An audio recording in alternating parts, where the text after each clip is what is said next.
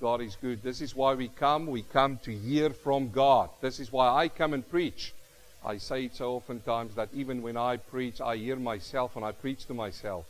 So I need to listen as well, Brother Will. Amen?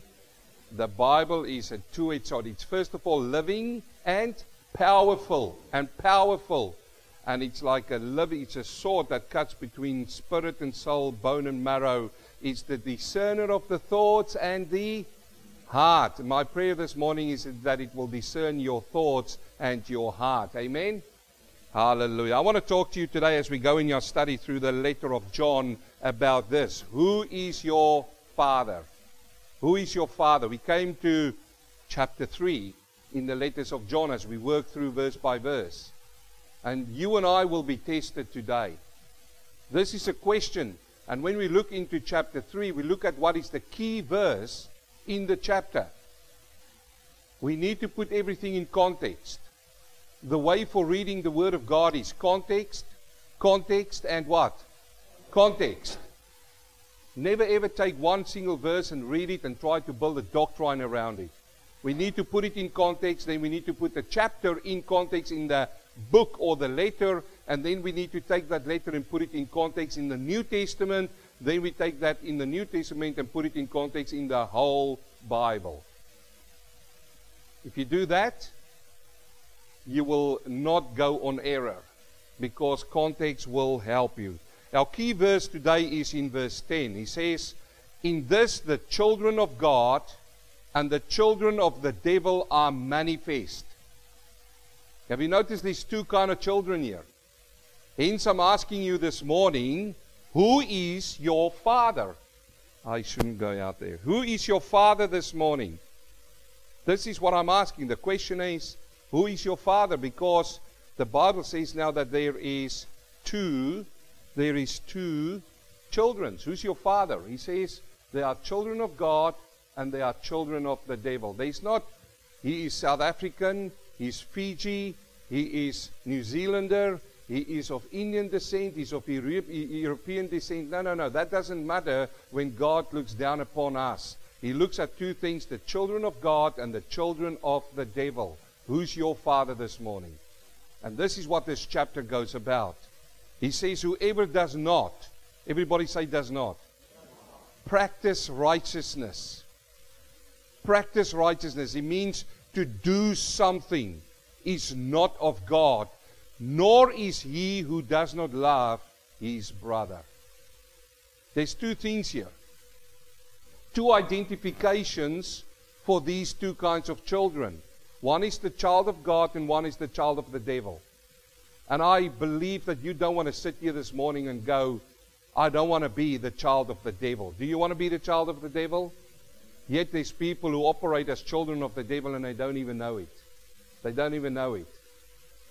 And here there's two identifications. And then there's a test in chapter 3 that we're going to work through. There's the test of righteousness and there's the test of love. Those are the two tests in chapter 3 that he gives us. A true child of God practices righteousness and he loves other Christians, despite of their differences. This is what he's going to come to.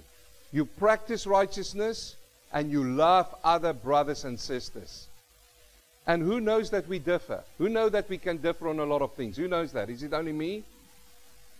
I mean, we were brought up out of different cultures. We were brought up out of different schools of thought. Some came through Pentecostal backgrounds, Presbyterian, Baptist backgrounds. Is all of that mattering in the bigger scheme of things of righteousness and love? Now, I'm by far not preaching a one-world religion here. That's by far, you know me by now. But what it is all about and coming down to is practicing righteousness and practicing love. And this is what he's going to talk to us in this chapter. Now, I don't know if you all know this song. Now, I was thinking about this song when I was younger. This is from the Rolling Stones. The Rolling Stones. And these people said, I can't get no satisfaction.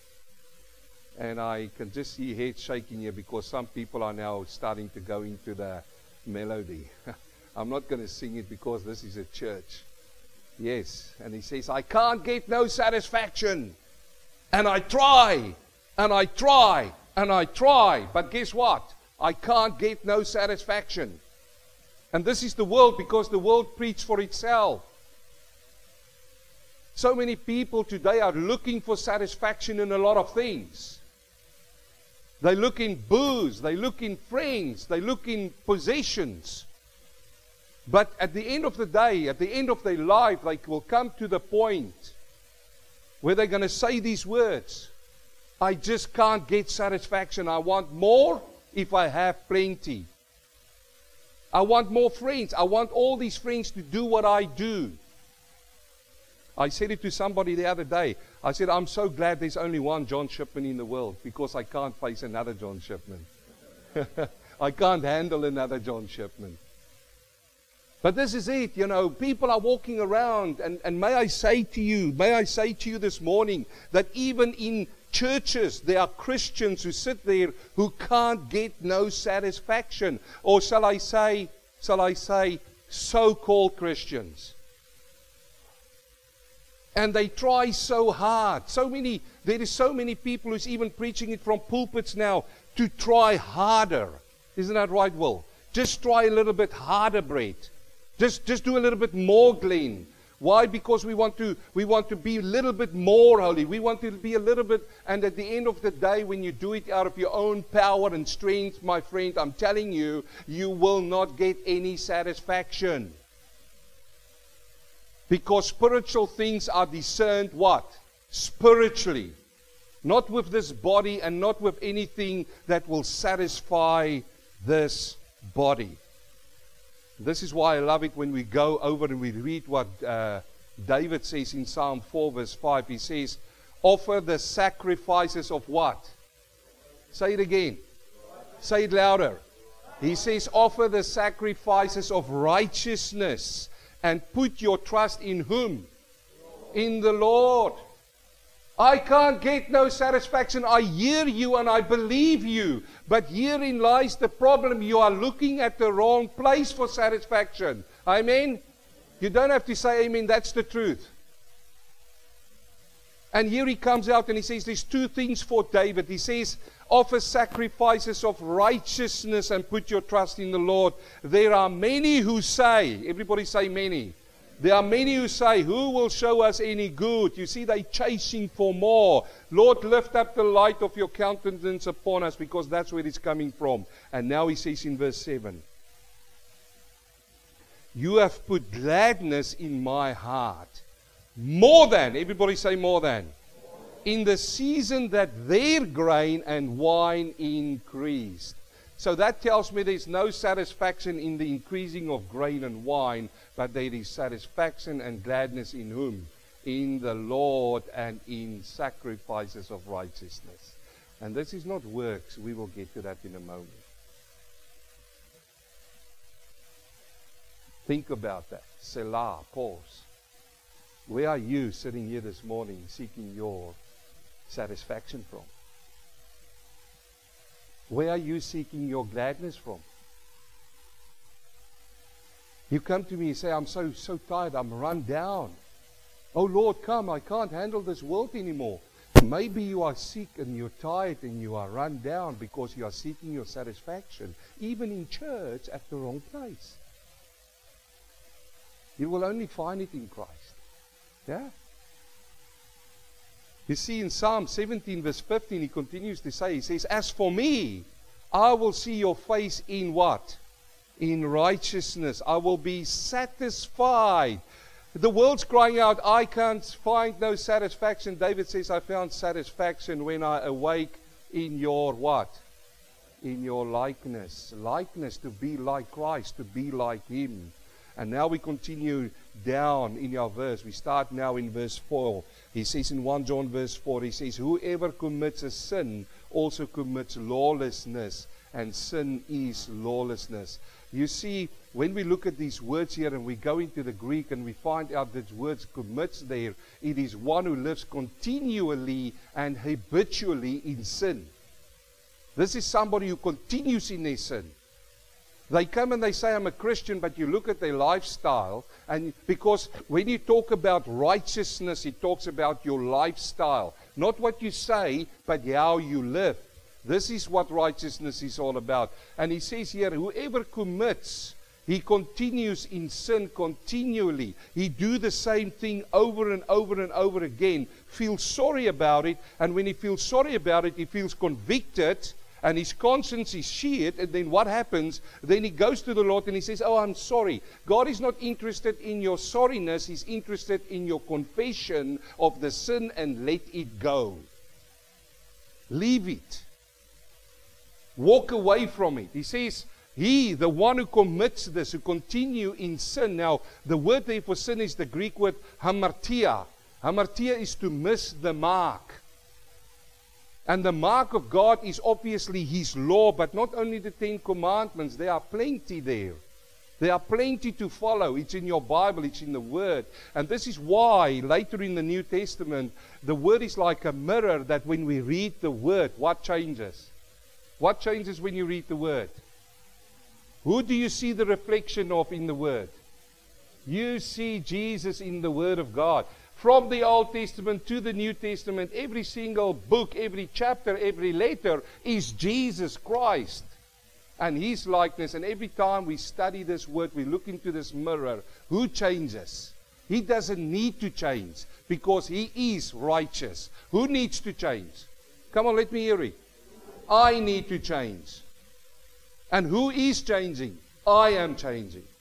And this is what Armatia does. You see, Armatia means this is the likeness of Christ. And I need to change, but I look into that. And every single time when I continue in my habitual sins, which I do, I am missing the mark. And this is the thing. The word means to walk away from the law of God. To walk away. How far are you down the road now of been walking away from it? Oh, but I'm saved. Yes, I know that. We will get to that in a minute. You see, we need to understand. And by the way, when it says there he commits sin, it means that you are lawless. That means that you're operating without the law, outside of the law. If you're going to break the speed limit here on this road and there's a police officer there, he's going to pull you over. There's consequences for breaking the law. And here is the thing that you need to understand. When you are lawless, you are not only breaking the law, but you are rebelling against the lawmaker. Who's the lawmaker? It's God. Are you a rebel? Do you want to be a rebel? Stop these habitual sins. And now we continue in verse 5. He says, and you know that He was manifested. He is a capital letter there. It talks about Jesus Christ. He was manifested. Manifest means He came to live amongst us physically to take away our sins. And in Him there is no sin. Whoever abides in Him does not sin. Whoever sins has neither seen Him or known Him. This is really interesting when you read through this. Because He says He was manifested to take away our sin. This is why Christ came. To do what? To take away our sin. And when He talks about taking away our sin there, it means that He bore the penalty of our sin on the cross. Isn't that what He did? That was the penalty of sin. He went to the cross, and the justification for you and for me comes because He took our guilt upon Him on the tree. That's the justification. Whenever you hear about the word justification and penalty, it's set in a law scene where there is somebody, there's a judge who's going to judge, and you are guilty whether you like it or not. Everybody sitting in this place were born in the old nature, which is a sinful nature. David says we go astray as soon as we are born, speaking lies. It says further on, there's no one good, not one. So there's nobody who can sit here and say, hey, look, you may be better than me, but there's no one good. And the second thing that He takes away is not only the penalty of sin, but Christ takes away the practice of sin. The practice of sin. That's what He does. Penalty and practice. How does He take the practice away? Again, we study Him, and the more we become like Him, then He goes on to say, he who abides in Him do what? He does not sin. Now I'm going to get to that in a minute because there's so many people who want to misuse that passage there. We do not sin, he says. In verse 7 he says, little children. He's now talking about righteousness, that first test, remember? Who are you calling your father? God or the devil? Then yes, this church still preaches sin, and he still preaches it as it is in the Bible, isn't it? We're not going to soften it. He says, little children, let no one deceive you, because there's a lot of deceivement going on. Remember when he wrote these words, back in the day there was this Gnostics who came into the church, and the Gnostics said two things, main things there. They said that Jesus Christ never became a human, because God is holy and he can never walk in human sinful nature. That was the first thing they said. And secondly, they said that this body is fine if you continue to do body in the body sin, because if your soul is the one which is pure and which cannot sin, and this is what they used. So he's writing to these people now, and he's correcting that now. He gives them that teaching there. He says, he who practices righteousness is righteous. He's talking to little children here. Have you noticed? Who's the little children? It's the church. It's the fellowship. It's the saints. He says to the people like you sitting in church, he says to them, he who practices righteousness is righteous, just as he, Jesus, is righteous. Because who came and take a dwelling place within you? The Holy Spirit and Christ within us. Yes? He is righteous. And then he goes on and he says in verse 8, he who sins is of whom? The devil. And so there you find it. The children of God and the children of the devil. But now he says, he who practices righteousness is righteous as he is righteous. And then he says, he who sins, going back to Armatia, going back to missing the mark, going back to being lawless in a spiritual sense, is of the devil. There's no softening of the words here. He says it as it is, as we should say it. And he says, for the devil has sinned from the beginning. For this purpose, the Son of God was manifested that he might destroy the works of the devil. And let's shout hallelujah. He came to destroy the works of the devil. It's not your and my work to try and destroy the works of the devil. He's already came to destroy the works of the devil. I think it is so clear, isn't it? And now we continue on, because we're going to come to a point now he's going to make. In verse 9, he says, whoever has been born of God, in other words, these are now the children of God, does not sin.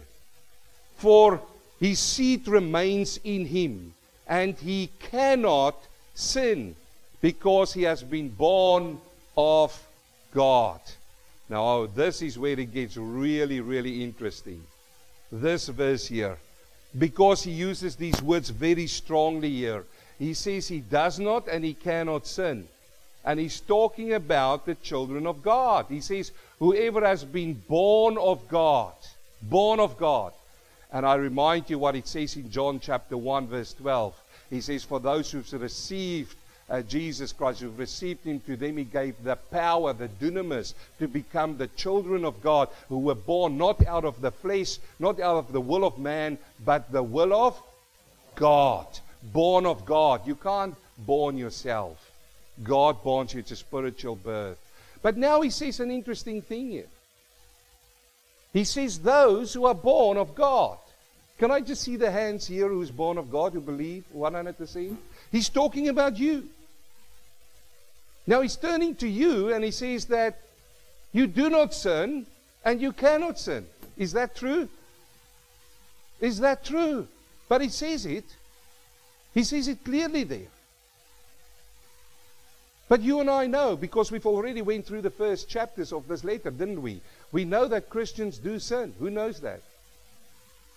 I know that for certain. Christians do sin.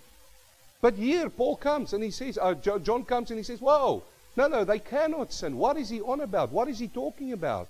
You see, from time to time, I've met in my life over the times that I had the privilege of preaching the Word of God, I run into some people who say that they have gone beyond the ability to sin. Have you met people like that?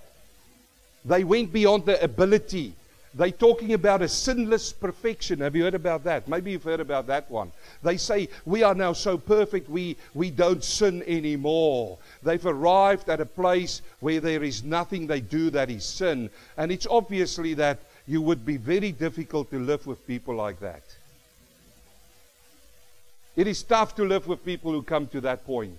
Because I can tell you now, because they've reached that utopia place in their spiritual life, that they will always look down upon you who still haven't reached that place. It is so difficult. And let me tell you, it is so difficult to sit around the Word of God, even, and I talk out of experience, and to open up the Scriptures, because all the Scriptures that comes back to you comes out of context, one verse at a time, and when you put it into context, they say, but you do not understand. This is what you call the revelational knowledge. It's something that I've heard from God direct. Yes, it's tough to live with people like that. And this is what they say. And they come to this verse, they say, it says it right there, I cannot sin. And you know, all that this does, it creates within people a spiritual pride. That's all it does.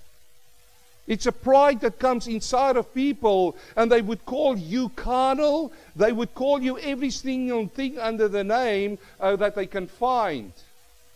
Because they've reached this utopia, this place. And it's always easy for prideful people or a prideful person to call somebody else who he sees as prideful. Let me just say that again. Maybe I said that too fast. Somebody who's sitting with a prideful heart is always the first one who will call out somebody else who's prideful. And this is what it comes down to now, is this verse here. And they say, look, we've reached this. And this is what John says here. He says, doesn't matter what I do. You know, if I do sin, it's not sin. No, that's not what he says. We've learned here in 1 John chapter 1 verse 8 that the same John said to us, if we say we have no sin, we do what? We deceive ourselves. And you remember when I preached that sermon, there's three who you deceive. You deceive yourself, you try to deceive the people who you have fellowship with, and you try to deceive God. You can't. You can't lie to yourself. But they work their conscience in such a way that they're happy to live with that fallen state or that sinful nature. He says, you deceive yourself, and the truth is not in you. If we confess our sins, He's faithful and just to forgive us our sins and to cleanse us. And do you remember when we came to chapter 2, verse 1, that John writes to these saint children, these Christians, he said, and if you do sin, we have a what? An advocate. We have somebody right now, He intercedes for us. This is now understandable. You go, but this is now so confusing, preacher. What are you talking about now? You say in the one time that we cannot sin, and now you say that we can sin. So what is going on here? What is he talking about? Well, I'll tell you what it is. When he's talking about it, he's talking about a habitual, sinful life that you continue living. It's a lifestyle that you choose which is away from God. It is a lifestyle when people look upon your life and you say you're a Christian, you're a child of God, but you continue and you look just like the world. He's talking here about righteousness, the way you live continually. He's not talking about one sin that you do and you are so convicted about that sin that you come to the cross and you confess of it. I've had a man in New Zealand approach me, a young man, and he was so worried. He approached me, we sat down, we talked about this, and he said he's just so worried about, the Lord being angry with him. I said, what happened? And he told me what he did. And I said, that's terrible. Yes, he admitted it's a sin and so on. I said, firstly, you don't confess to me, you confess to God, because you sin to God. You don't sin to man. You do restitution with man. And he says, but I'm so afraid the Holy Spirit has left me. You see, he still couldn't understand the New Testament concept and principle about the Holy Spirit. He was still in the Old Testament where he sang the song, oh please don't take the Holy Spirit from me. He didn't understand. Then I explained to him and he said, but can you tell me one thing outside of the word, but can you show me one thing that shows that the Holy Spirit is not away from me? And I said, the fact that you're sitting here talking to me about it shows me that the Spirit of God is still working in your life.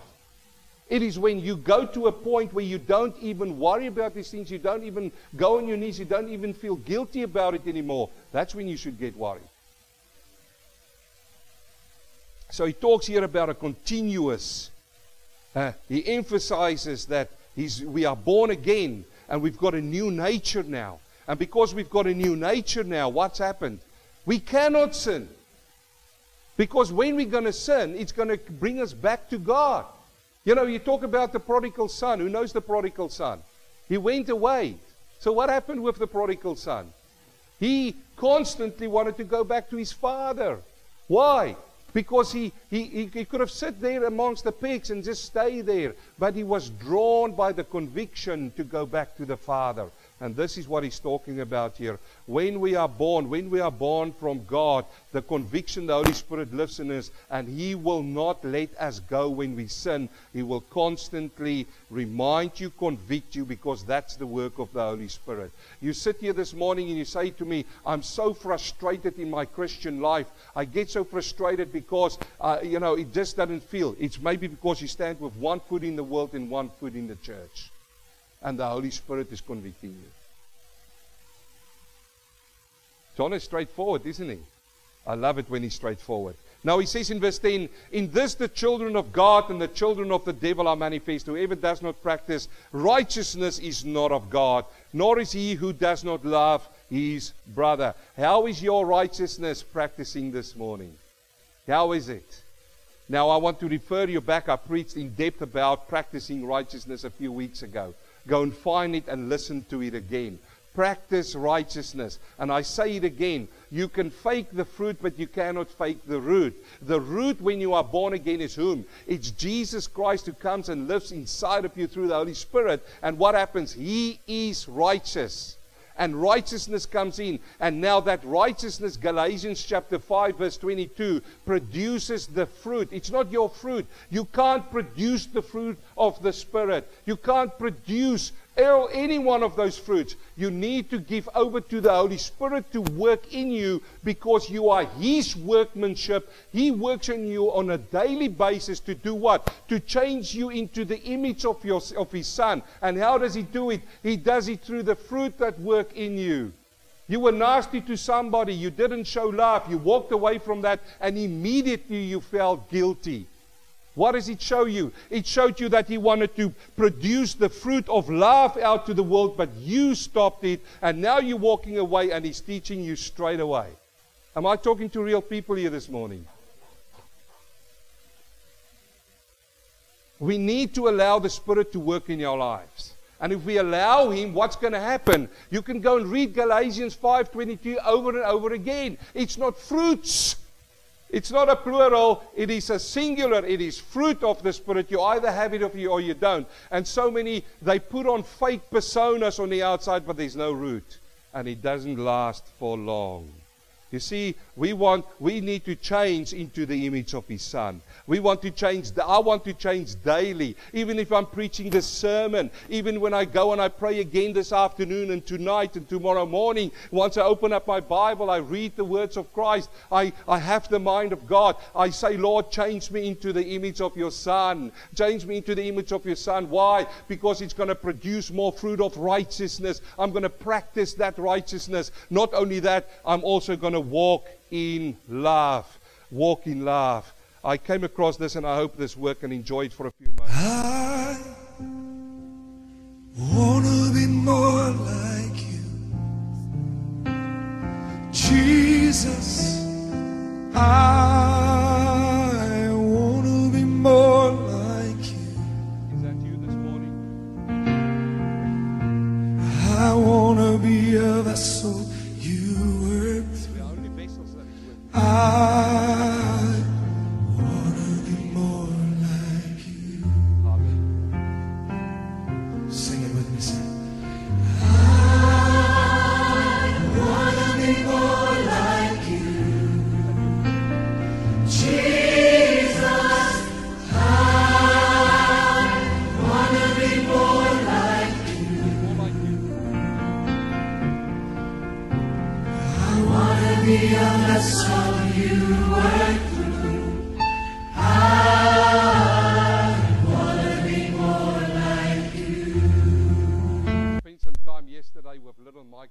grandson.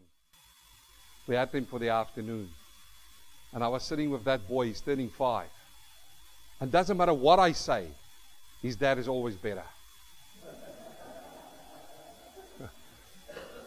He's faster, well, that's a fact now. He's stronger. His car is better because it's got 2 turbo buttons. Mine has got 1 turbo button.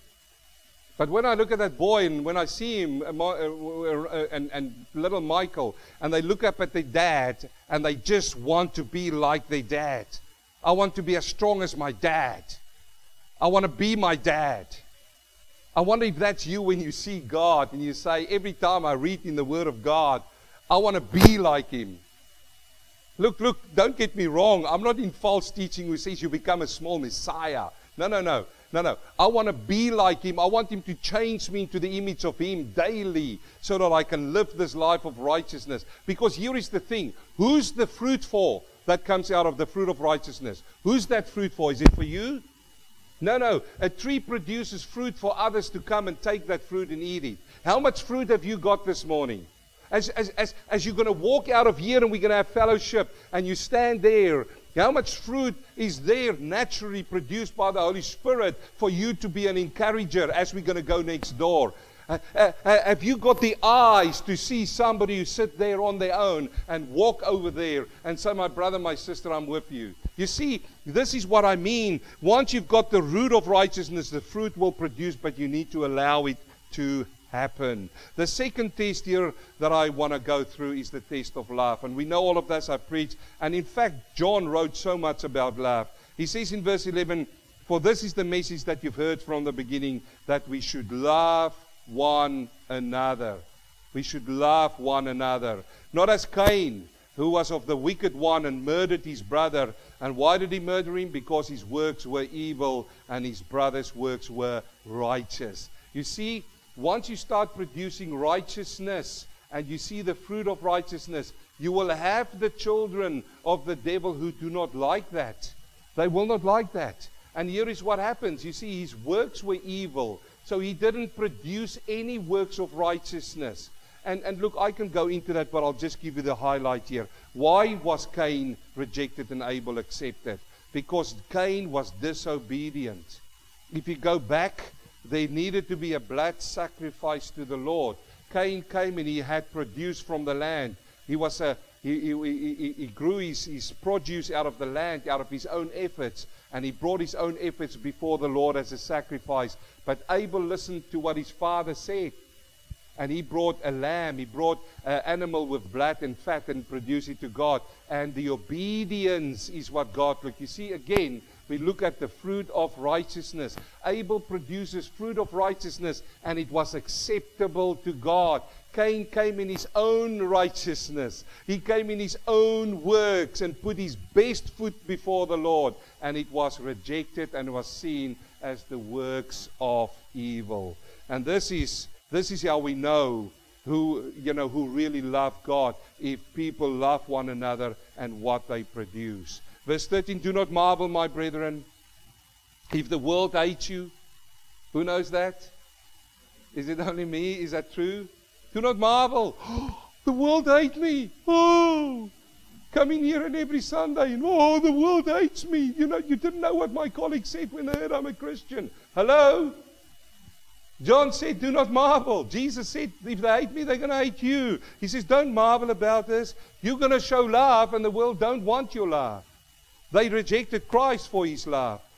We know that we have passed from death to life, because he who loved the brethren is he who does not love his brother abides in death.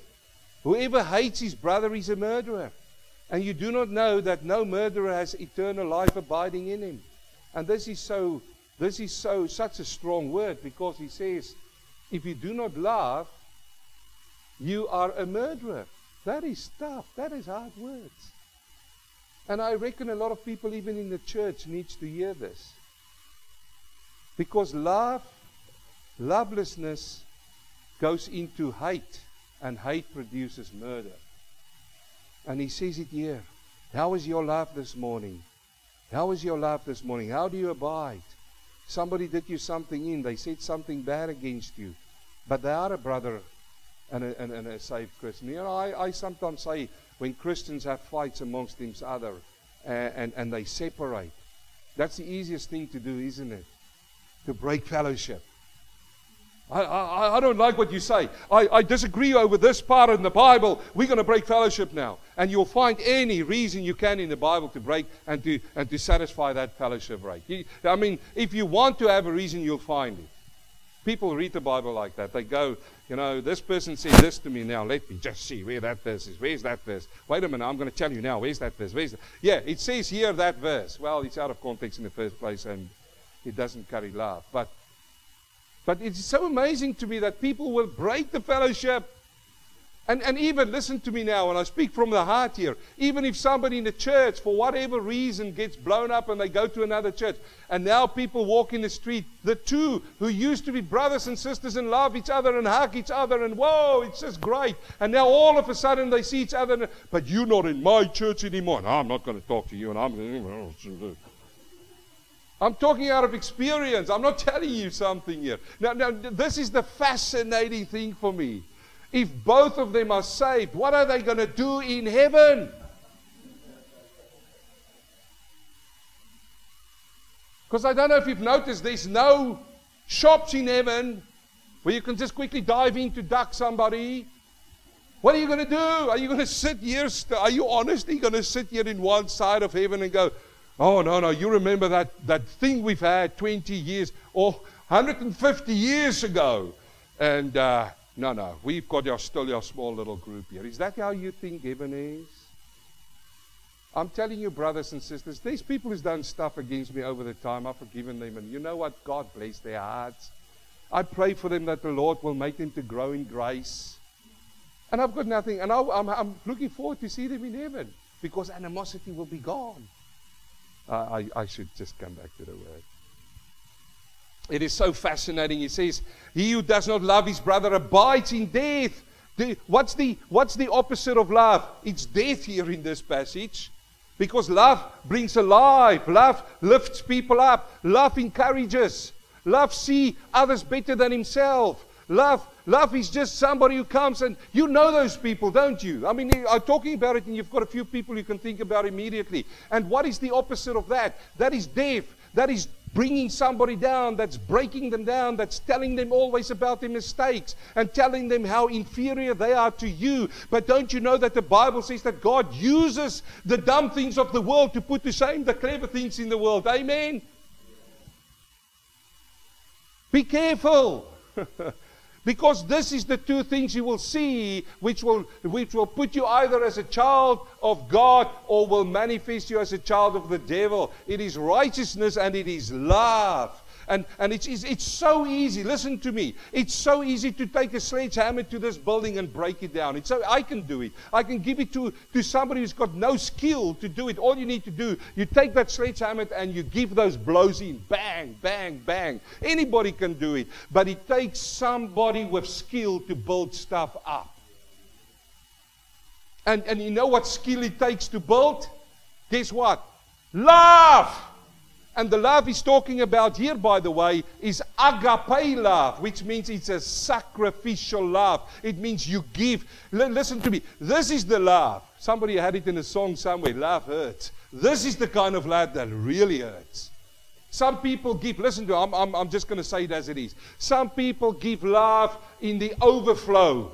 They give love because it's in the overflow. No. It's when you start giving love when it's not in the overflow and that love hurts you. That's the real love. That's the love that Jesus Christ gave. Because he could have done it in the overflow. He's God with us. He didn't have to have all of those stripes and the pain on the cross. No. He didn't do it in the overflow. He went and it hurted him. And he says here, if you do not do that, you abide in death and you are a murderer. In verse 16 he says, by this we know love. How do we know love then, John? Because he laid down his life for us. I think I went a little bit before myself. That's in scripture. And the word is better than me. He says, and we also ought to lay down our lives for the brethren. Selah. But whoever, everybody say whoever, has the world's goods. Have we got them? Oh, come on. Have we got them, church? The fact that you are sitting here this morning is that you've got some of the world's goods. Some have got more of the world's goods than others. But he says, but we who have the world's goods and sees his brother in need and shuts up his heart from him, how does the love of God abide in him?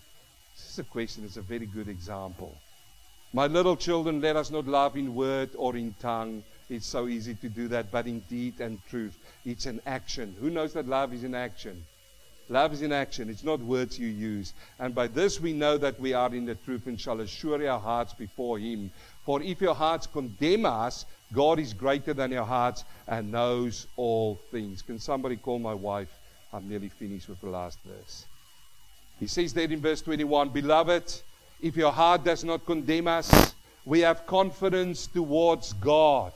May I ask you the question this morning, if anything happens to you today, have you confidence that when you open up your eyes the next moment, it could be in 5 or 10 moments, and you look into the eyes of the Son of God, those fiery eyes that the book of Revelation talk about, will you have confidence to look him in his face and then to speak your mind? Remember I preached about this 2 weeks ago. 1 John chapter 2 verse 28 and 29. You can only have confidence towards him if your heart is not condemning you. He says in verse 22, and whatever we ask, receive from him, because we keep his commandments and do those things that are pleasing in his sight. Verse 23, and this is the commandment. What is the commandment, John? That we should believe on the name of the Son of Jesus Christ. That's it, believe. And, everybody say and. Where's my little grandchildren? I say to them, I've got a turbocharge and a supercharge. This is the and.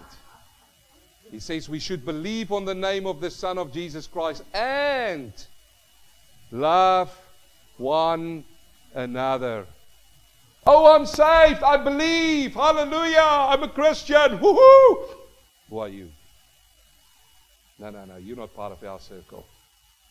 If I walk into a church, and you will know what I'm talking about, and there's these small little cliques. You know what a clique is? Oh, I see a lot of people see that. If there's all these little groups. Hey, we're a Christian church. You might as well take the name Christian out of your church's name. Because love abounds more and much more.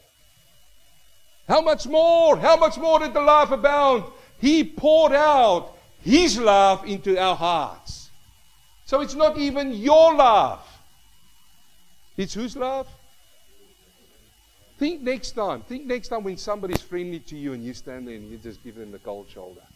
Who knows the cold shoulder? Just think next time. Because brothers and sisters, let's be honest today. It may be okay for you. It may be okay for your little group. But there's two things you need to remember here. It is not okay for God. Hallelujah. And you must remember that you're standing in a church where there's little children who look at your actions and not your words. And look, you can fool me, but you can't fool a child. Because they look at you. And they look silently at you. How many times in our ministry have we dealt with young children? And they are damaged because of the pride and the hardness of the parents. He says it there. This is his commandment. Look, don't come and talk to me about the 10 commandments and all of these things that you follow. I get it. It's not abolished. It's been fulfilled.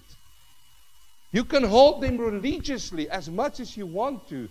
But this is the commandment I'm standing on. Believe in the name of his Son, Jesus Christ. And love one another. Love is a commandment. And by the way, love is a choice. It's not a feeling. Oh, I'm going to walk in here and I've got a feeling for the church. You know what I'm talking about? You live with somebody, you're married for them so long, and you know by the moment they put their foot out of the bed, what do you need to do today? Because they're either in a good or a bad mood. the weather depends that, or how the food I ate last night depended, or how I slept depended. No, no, no. Love is always the same. Because it's a commandment. It's got nothing to do with your feelings. It's got nothing to do with your mindset. It is a decision. I decide to love you with the love of God. And now he says, now, he who keeps his commandments abides in him. If you're not going to keep those commandments, you will not abide in him. And again, I don't want to advertise all the sermons, but I did preach a very good sermon in this series about abiding in him. And he in him, and by this we know that he abides in us by the Spirit whom he has given us. Amen and Selah. Have we learned something today? 2 tests. The test of righteousness and the test of love. And by this, we will know the children of God and the children of the devil. And I tell you what, brothers and sisters, if you haven't come to the cross yet, I haven't got good news for you. Let's be serious here this morning. And for those people who listen online, if you sit there and these things operate in your life and it's habitual and all of these things, I'm not saying you're not saved. But you are the one who needs to go on your knees and talk to the Lord and let the Holy Spirit convict you. You want to, listen to me very carefully, you want to be the child of God and not drink of the cup of wrath that will come. With that warning, we will pray. Heavenly Father, Lord, I thank you for your word. And Father, as I preach the word, I myself stand convicted under your word. And I pray, Lord, that the word will also work in my heart in the next week and the weeks to come. Oh Lord, please help me every day to allow your Holy Spirit to work in me. Every day as I study your word, identify things in my life which is not righteous. So Father, as I identify, I know in my flesh I won't be able to do it to myself. But I pray, Lord, for your dunamis power, your Holy Spirit power, to help me to be a victor. But Father, as we move forward as a church, I pray, Lord, that love and righteousness be evident amongst us. Not to become prideful, Lord, because that in itself is the essence and the root of deceitfulness. So, Lord, I pray, help everybody here today. Help me, Lord. And we thank you in Jesus' name. Amen.